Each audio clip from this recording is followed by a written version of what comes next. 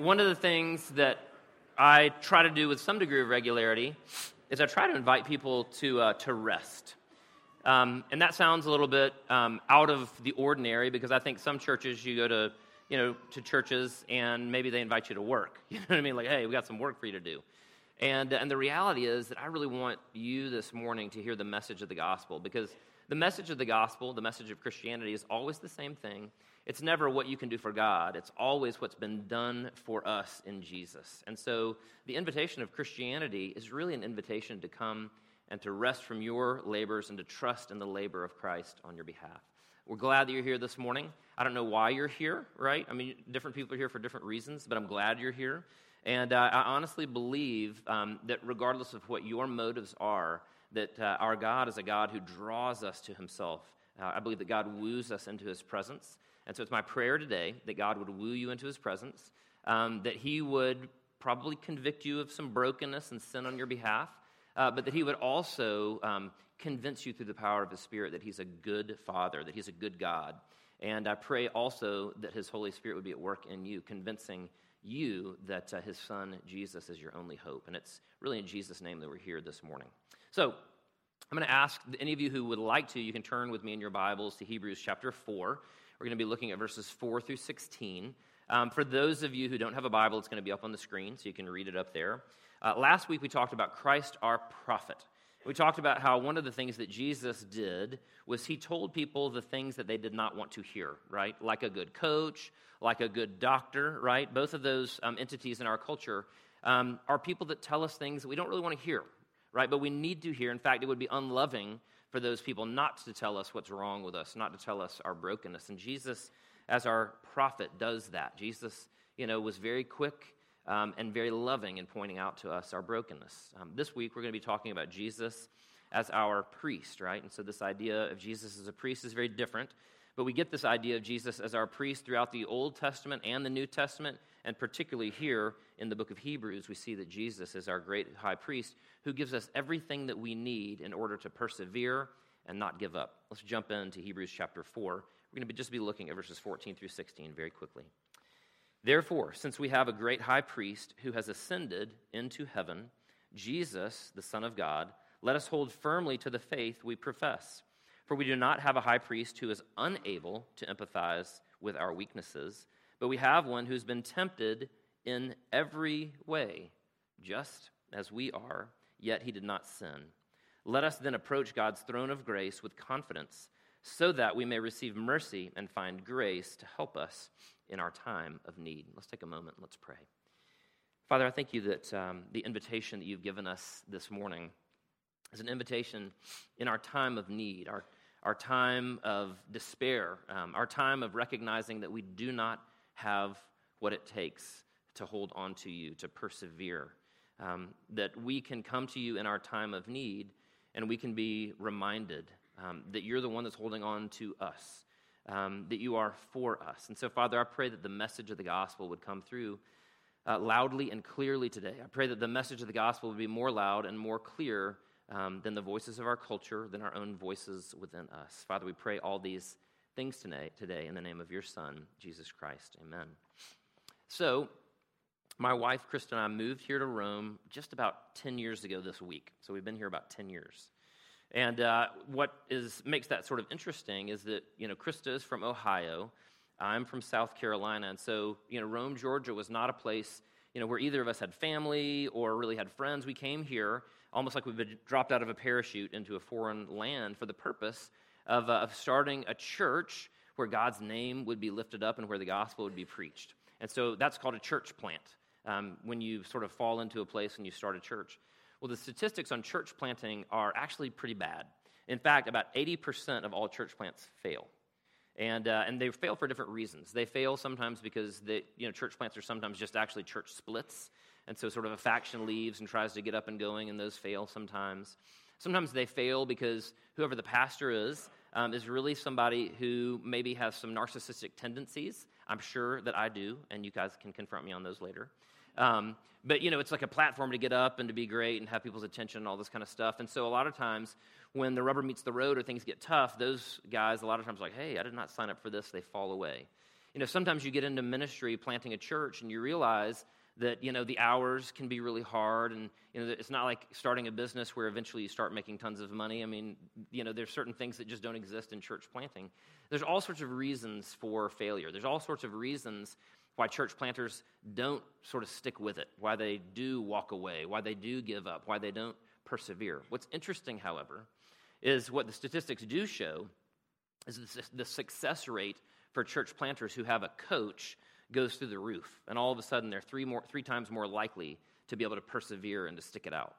And the reason for that is because when you have a coach, usually a guy who's already planted a church, who's sort of been there and done that, somebody for you to talk to and sort of pour your heart out to, what ends up happening is that when you are tempted to give up, when you're tempted to despair, you can go talk to your coach and say, man, these people are driving me crazy, or, I can't preach any more sermons. I've already preached my 18 good sermons that I had stored up from when I was a youth pastor.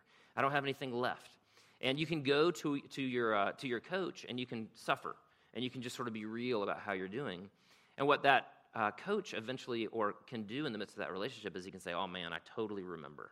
When I was living in Arizona and we were planting this church, my wife and I got to about year 3 and I just wanted to quit. Or he can say, yeah, man, I remember the day that I woke up and it was, a Saturday morning and I had nothing written for my sermon. I was scared to death. And all of a sudden I had to, preach a sermon the next day and I was terrified. He can go on and on. But what that coach can do ultimately is that coach can show you compassion, right? He can sort of suffer with you and go, man, I've been there. I totally remember. That coach can also encourage you and tell you, here's why you should stick it out, right? That coach can come to you and can basically say, man, I'm here for you. I want to do whatever it takes to help you stick it out and be successful. And so again, the success rate of these church planners who have coaches just goes through the roof, right? All of a sudden, they're given what they need to persevere, to stick it out. So it's interesting that in the book of Hebrews, sort of this whole theme of the book of Hebrews is perseverance. The whole theme of the book of Hebrews is sticking it out, in the midst of persecution, sticking it out in the midst of wanting to give up because it's just too hard, sticking it out in the midst of just being exhausted, right? And here what we read in this passage is that though we are tempted to fall away, though we're tempted to leave our relationship with God, though we're tempted to walk away from Jesus, and let's face it, most of us in this room wouldn't be honest if we didn't at least think about that at some point in time. What we see in this passage is that because Jesus is our great high priest, he gives us everything that we need to stick it out. He gives us everything we need to persevere, especially when we want to give up, right? So let me jump into verses 14 through 16 of Hebrews chapter 4. The first thing that we're going to take a look at very quickly is that our high priest, Jesus has compassion upon us, right? As our high priest, Jesus has compassion upon us. Look at verse 15 here. He says this. And again, we don't know exactly who wrote the book of Hebrews. Historically, it's been attributed to Paul. Some people don't know, but the good news is it's been in sort of the canon, the corpus of Scripture since the beginning. But beginning in verse 15, for we do not have a high priest who is unable to empathize with our weaknesses. That Greek word there means to suffer with, right? Or it's sort of this idea of together emotion. The way it's translated is interesting, but the idea is that Jesus is able to have the same emotions that we have, right? He's able to go through the same emotional range that we are. He goes on to say here, with our weaknesses, but we have one who's been tempted in every way, just as we are, yet he did not sin, right? And so what the writer of Hebrews is saying here is he's saying we can stick it out, we can make it, we can persevere because our great high priest has suffered like we have. He's able to empathize and identify with us, and that's powerful to have that, not only in a great high priest, but ultimately to have in our Savior. Now, I do a lot of reading of psychology, usually Christian psychology, but I read more broadly than that. And in the last 5 or 6 years, I read a book, and in this book, the book was sort of talking about our 3 core psychological needs, as human beings. And the first one the author was talking about is we all have a need to be loved unconditionally. Scripture talks about being naked and unashamed. Like we were created to have that relationship with our spouse, to be naked and unashamed, to be loved unconditionally. And that's a massive need for us as human beings. The second thing that he talked about is that we need to know that our life matters. We need to know that our life has meaning, that it really matters, that somehow, even if we're playing a bit part, that it's interwoven into a larger, greater narrative, that our life has meaning. But the last thing this author wrote is that one of the things that's a core need for human beings is we all need to be understood, right? We need to have someone who understands what it's like to be us. And that is a powerful need. And when that need is met, it is amazingly fulfilling. What the writer of Hebrews is doing here is he's encouraging us with the knowledge that Jesus understands us, right? He's encouraging us with the knowledge that Jesus can identify, that he can have this together emotion with us. He suffered in the same ways that we have suffered, right? He can identify with us physically, right? The passage here talks about his weakness, right? He can identify with our weaknesses. And that word means sickness, fatigue, or even frailty. And again, what the author is saying is, we have this high priest who's able to identify with us because he physically has been weak and he's physically suffered in the same way that we have. Think about Jesus, right? He endured near starvation, right? He endured exhaustion, sickness, cuts, bruises, and scrapes. Jesus hiked the width and the length of Israel without Asics running shoes, without gel packs, without power bars, right? Without bottled water, right? He didn't have Tylenol, Ambien, no morphine. He has experienced the pain that we have suffered, and so he can identify with us when we suffer physically, right? He can identify with us emotionally. Isaiah 53, speaking about Jesus, says this: he was despised and rejected by mankind, a man of suffering and familiar with pain, like one from whom people hide their faces. He was despised, and we held him in low esteem. Surely he took up our pain and bore our suffering, right? Jesus, in the midst of his suffering, his friends left. They didn't stick with him, right? He was abandoned, right? His people embraced and then rejected him. The very people that were supposed to love him and embrace him rejected him. At one point, his own mother thought he was crazy, right? We see that story in one of the Gospels. He suffered emotionally and relationally just like we do, right? But was without sin. And so again, what the author here is saying is we can come to Jesus, our high priest, and not give up because he understands what it's like to suffer physically. He's been there. And not only that, he's saying we don't have to give up because when we come to Jesus, our high priest, he's suffered in the same way that we have emotionally and relationally. He's been there, right? He was rejected. He was abandoned by the very people that were supposed to love him. He's seen it all. He went through it himself, and even spiritually, he can identify with us. We're told that he was tempted, right? We read in the story of the gospel that Jesus was tempted in the wilderness for 40 days, right? That Satan came and tempted him. We see that he was tempted in the Garden of Gethsemane to give up and to choose a different way. We see that even he was tempted by Peter, right? When Peter said, hey, not you, Jesus, surely you're not going to die. And Jesus says, get thee behind me, because Peter didn't know it, but what he was doing was tempting Jesus to another plan, another way, right? And so Jesus identifies with us in our spiritual temptation. So what does it mean that Jesus was tempted like us in every way but was without sin? Jesus was tempted to take another plan other than the plan that God laid out for him. Jesus was tempted to use his power for his own gain. Jesus was tempted to please men rather than God. Jesus was tempted to give in to fear. He was tempted to pity himself. He was tempted sexually. Jesus was tempted in every way that we are, and yet was without sin. We are so uncomfortable with the humanity of Jesus, but it's the very humanity of Jesus that enables us to persevere, because we can come to our great high priest, and he will show us compassion, because he can say, man, I've been there, right? I've experienced everything that you've experienced. I have suffered with you, and so I can identify with your pain and with your suffering. It's to this high priest that we pray. Does that make sense? Right? We can actually persevere because he knows what it's like to be human. He knows what it's like to be you. He knows what it's like to be me. The second thing we see in this passage is that our high priest, Jesus, provides us with mercy and with grace. Mercy and with grace. So let me read this passage, and I'll talk about a couple things, but we'll look at verse 16. Let us then approach God's throne of grace with confidence so that we may receive mercy and find grace to help us in our time of need. So let us approach the throne of God expecting to find mercy and grace. Very quickly, mercy is when you're not given what you deserve, right? And so as a kid, you disobeyed your parents, but your parents said, listen, I'm not going to spank you this time. I love you, and I want to show you mercy. I'm not going to give you what you deserve, right? Grace is where you're given what you do not deserve, right? Maybe you had a child that, didn't do a particularly good job on their homework or didn't do a particularly good job on their grades, and you take them out to get ice cream anyway, right? That's what grace is. And so part of what the author here is saying is we can persevere, we can approach the throne of God with confidence because what he has for us through Jesus, our great high priest, is mercy and grace, right? Listen to this idea of the throne found in Revelation 20. And this will sort of set the stage for you a little bit. The idea of coming before the throne of God with confidence. Verse 11 begins by saying this, "Then I saw a great white throne and him who was seated on it. The earth and the heavens fled from his presence." Right? There's sort of this experience of terror where the earth and the heavens flee. And there was no place for them. They couldn't hide anywhere from the throne of God. And I saw the dead, great and small, standing before the throne, and books were opened. Another book was opened, which is the book of life. The dead were judged according to what they had done, as recorded in the books.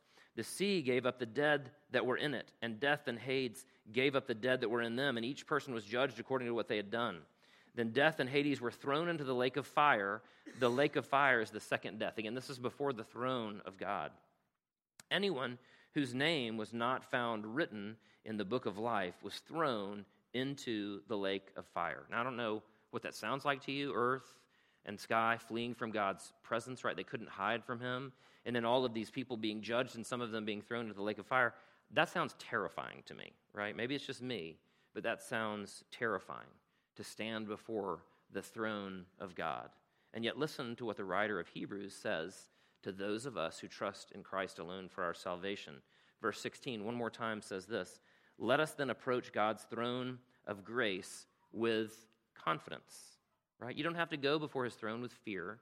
You don't have to go before his throne with insecurity or with doubt. We can go before his throne with confidence so that we may receive mercy and find grace to help us in our time of need. So whether it's in prayer or whether you stand, at the end of time before God, you can stand before him receiving mercy and grace. Why? Because Jesus is our great high priest. We're to come before the throne of God with confidence. You can come before the throne of God in prayer, those of you who trust in Jesus, because you realize that Jesus is for you. He's your great high priest, right? He understands your suffering, right? He understands your suffering physically, spiritually, and emotionally. And not only that, but what he has for you, what he wants to offer to you is mercy and grace in your time of need. And the amazing thing is that what we see in Scripture over and over and over again is that ultimately that we are judged righteous, not based upon our record of failure, but rather based upon Jesus' record, our high priest's record on our behalf. And because our great high priest has declared us righteous, we can come before him. And what he has to offer us is mercy. What he has to offer us is grace. That should be good news for a lot of us in this room, right? When you think about that judgment scene before the throne, all of a sudden you can think back to junior high and high school and college and, when you were, newly, married or, early in your business career. And you can think about your failures, or you can think about the things that you very actively did that you knew were wrong, that deserve judgment, right? And when you stand before God, trusting in Jesus as your salvation, you need to hear Jesus declare, your great high priest declare, what I've got for you is mercy, and what I've got for you is grace. That's the story of this book of Hebrews. It's the story of Jesus, our Savior. The last thing we see in this passage is that ultimately that we can come before God with confidence. We can persevere to the very end, not only because he has compassion for us, not only because he has mercy and grace for us, but because ultimately what Jesus had for us was his final and our final sacrifice. Listen to verse 14. It says this, "Therefore, since we have a great high priest who has ascended into heaven, Jesus the Son of God, let us hold firmly to the faith that we profess." Let me read it one more time. "Therefore, since we have a great high priest who has ascended into heaven, Jesus the Son of God, let us hold firmly to the faith that we profess." In other words, we can hold on to that faith with confidence, right? Priests sacrifice for sins over and over and over again. One of their main jobs was to present sacrifices on the Day of Atonement. And on the Day of Atonement, what they did was they were essentially symbolizing that we're made right with God because somebody had to suffer and somebody had to die, and in this case, it was an animal. And ultimately what we see is this priest, he not only is giving sacrifice for the sins of the people, but for his own sin as well.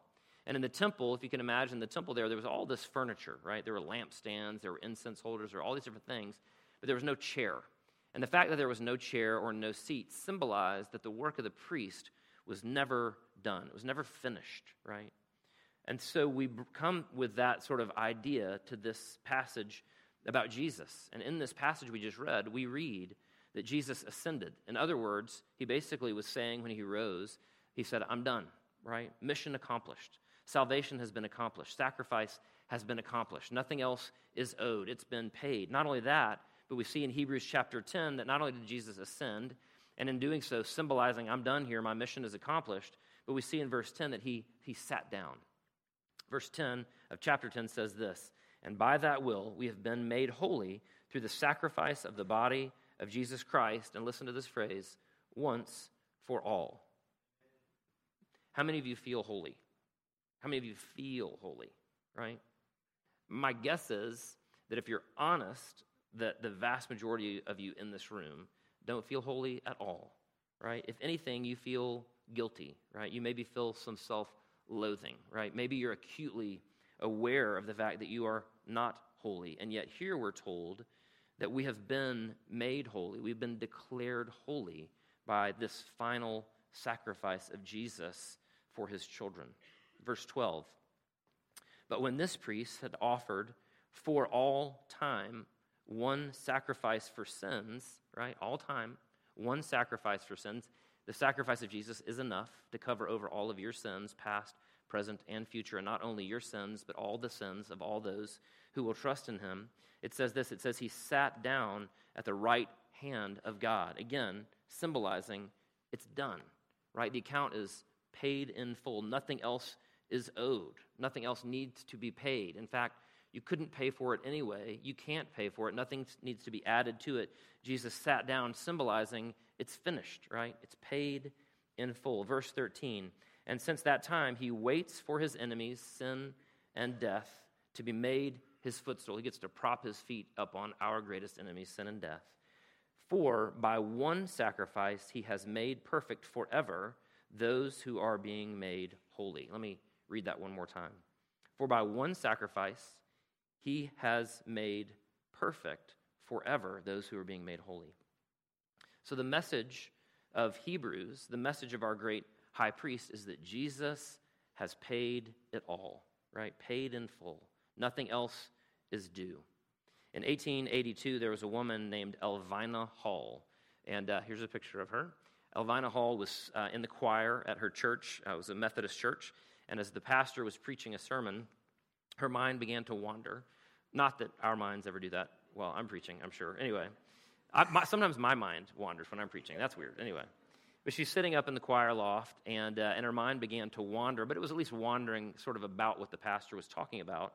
And she had a hymnal, and in sort of the flyleaf of her hymnal, she said that I began to feel this song come to me. She began to jot down the words to the song. And she said basically what was happening is that as she jotted down the words to the song, she was acutely aware of her own brokenness, her own rebellion, her own sin, but she was even more acutely aware of the fact that Jesus had done everything that was required forever to make her perfect in God's eyes. And she wrote a song that you will be familiar with. But here, I'm just going to read the words. The words are this.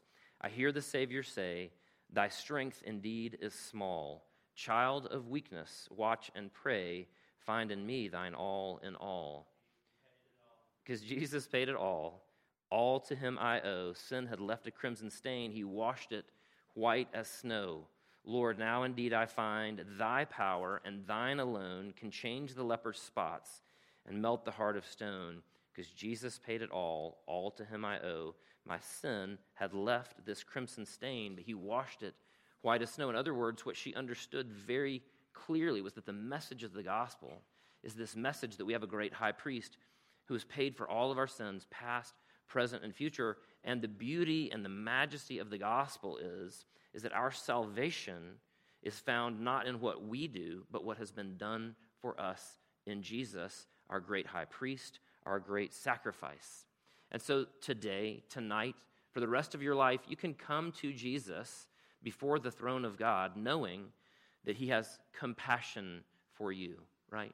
That he looks at you, and instead of looking at you with sort of furrowed brow and judgment, he looks at you with compassion because he says, man, I have been there and I know it is difficult. right? Being a human is hard. The temptation, the physical suffering, the emotional suffering is miserable. It's painful. It's heartbreaking, but I know because I've been there, right? We can come before the throne of God, right? And rather than expecting judgment, we can come before the throne of God, and we meet with Jesus before that throne. We meet with Jesus in prayer, and we can be reminded that what Jesus says is, all I've got for you is mercy. All I've got for you is grace. It's all I've got, right? I earned it for you, right? Mercy and grace. And then ultimately we can come before the throne of God, and we can realize that when we stand before Jesus and we pray, that regardless of how guilty we feel, regardless of how unholy we feel, we can be reminded that Jesus paid the price for our sins once and for all, forever, right? Never again to be paid. There's nothing you can do to add to it. There's nothing you need to do to add to it, right? And that's what we want to do. We want to add to it somehow with, sort of our fidelity. We want to add to our sort of that account by sort of adding our goodness, adding our holiness. And Jesus simply says, Jesus, I've paid it all, right? This morning, we look around the room and we have tables with bread and wine. And in the history of the church, Jesus commanded us to celebrate what various people call various things, but some people call it the Lord's Supper, some people call it the Eucharist, right? It's called different things. But ultimately, it represents the same thing. And what this meal of bread and wine represents is that Jesus paid it all, right? There's nothing else you owe. That when you come before God now, here at Seven Hills Fellowship, even preparing to take this meal, that God's declaration over you is that you are perfect, right? His declaration over you is that you are perfect. Because when you accept Jesus as your Savior, what happens is Jesus' perfection is taken and it's placed on top of you so that when God looks at you, he sees you as completely righteous, completely holy, completely perfect. The trade-off, however, is that our sins, past, present, and future, have all been placed upon Jesus, and he was punished in our place on the cross, right? But Jesus, again, did that willingly so that he could offer us mercy and grace in this meal. This meal is a declaration to you, to the people around you, but it's a declaration that you are now innocent, that you are not guilty, right? And so let me take a moment, and in a minute I'm going to read the words of institution. But I don't want that truth to pass you by, right? Because most of us in this room are plagued by guilt. Most of us in this room are plagued by our failings. Most of us in this room think, you know what, that one thing I did was too bad. Most of us in this room think, I did that one thing too many times. There's no way that God can forgive me for that, right? Or most of us in this room think somehow, well, you know what, I knew better, right? Because I was a Sunday school teacher and I did it anyway. Or I knew better and I'm a Christian mom and I did it anyway, right? Or, I'm in ministry and I knew better and I did it anyway. There's no way God can forgive me for that, surely. And the declaration of this meal is that Jesus paid it all, right? His perfect life, death, and resurrection is far, far greater than your sin. Does that make sense? You're forgiven completely if you trust in Christ alone. Which, by the way, leads me to this last point. The last point is this meal actually isn't for everyone, right? It is for those only who trust in Christ alone for their salvation, right? It's for those people who can agree with Elvina and say, Jesus paid it all for me. And so before you stand up and walk over to these tables and take either bread and wine or bread and grape juice, I just want you to let the gospel sink in. I want Jesus' declaration over those of you who trust in him alone. I want you to hear him say, you're perfect. I want you to hear him say that you're forgiven for all time, right? I want you to hear him say that you are holy, and I want his voice to be louder than the voices of the culture or the voices that reside inside your head. Let this meal of bread and wine shout down those voices within you. Hear now the words of institution. For I received from the Lord what I also passed on to you. The Lord Jesus, on the night he was betrayed, took bread, and when he had given thanks, he broke it and said, "This is my body, which is for you. Do this in remembrance of me." In the same way, after supper, he took the cup, saying, "This cup is the new covenant in my blood. Do this whenever you drink it in remembrance of me. For whenever you eat this bread and drink this cup, you proclaim the Lord's death until he comes." Let's take a moment. Let's pray. Father, I thank you that you gave us this visceral reminder of forgiveness, of mercy, of grace, of propitiation, that that your wrath is not upon us, that you're no longer angry with us. Father, I thank you that in this meal, you gave us a visceral reminder that you love us, and that you look at us now and you see us as perfect and clean because of your Son, Jesus. And so, Father, I pray that as people sit in their seats, I pray that they would let the truth of your good news flow over them. Father, I pray that they would allow the truth of your Son, Jesus' life, death, and resurrection wash away their feelings of guilt, their feelings of rebellion. And in place of those feelings of guilt and of rebellion, I pray that they would feel your presence, and that they would feel your love, and that they would feel your declaration of not guilty over them. Father, I pray that you would empower us as a church to simply to the cross of your Son cling for everything. So, Father, it's in your Son Jesus' name that we pray all these things today. Amen.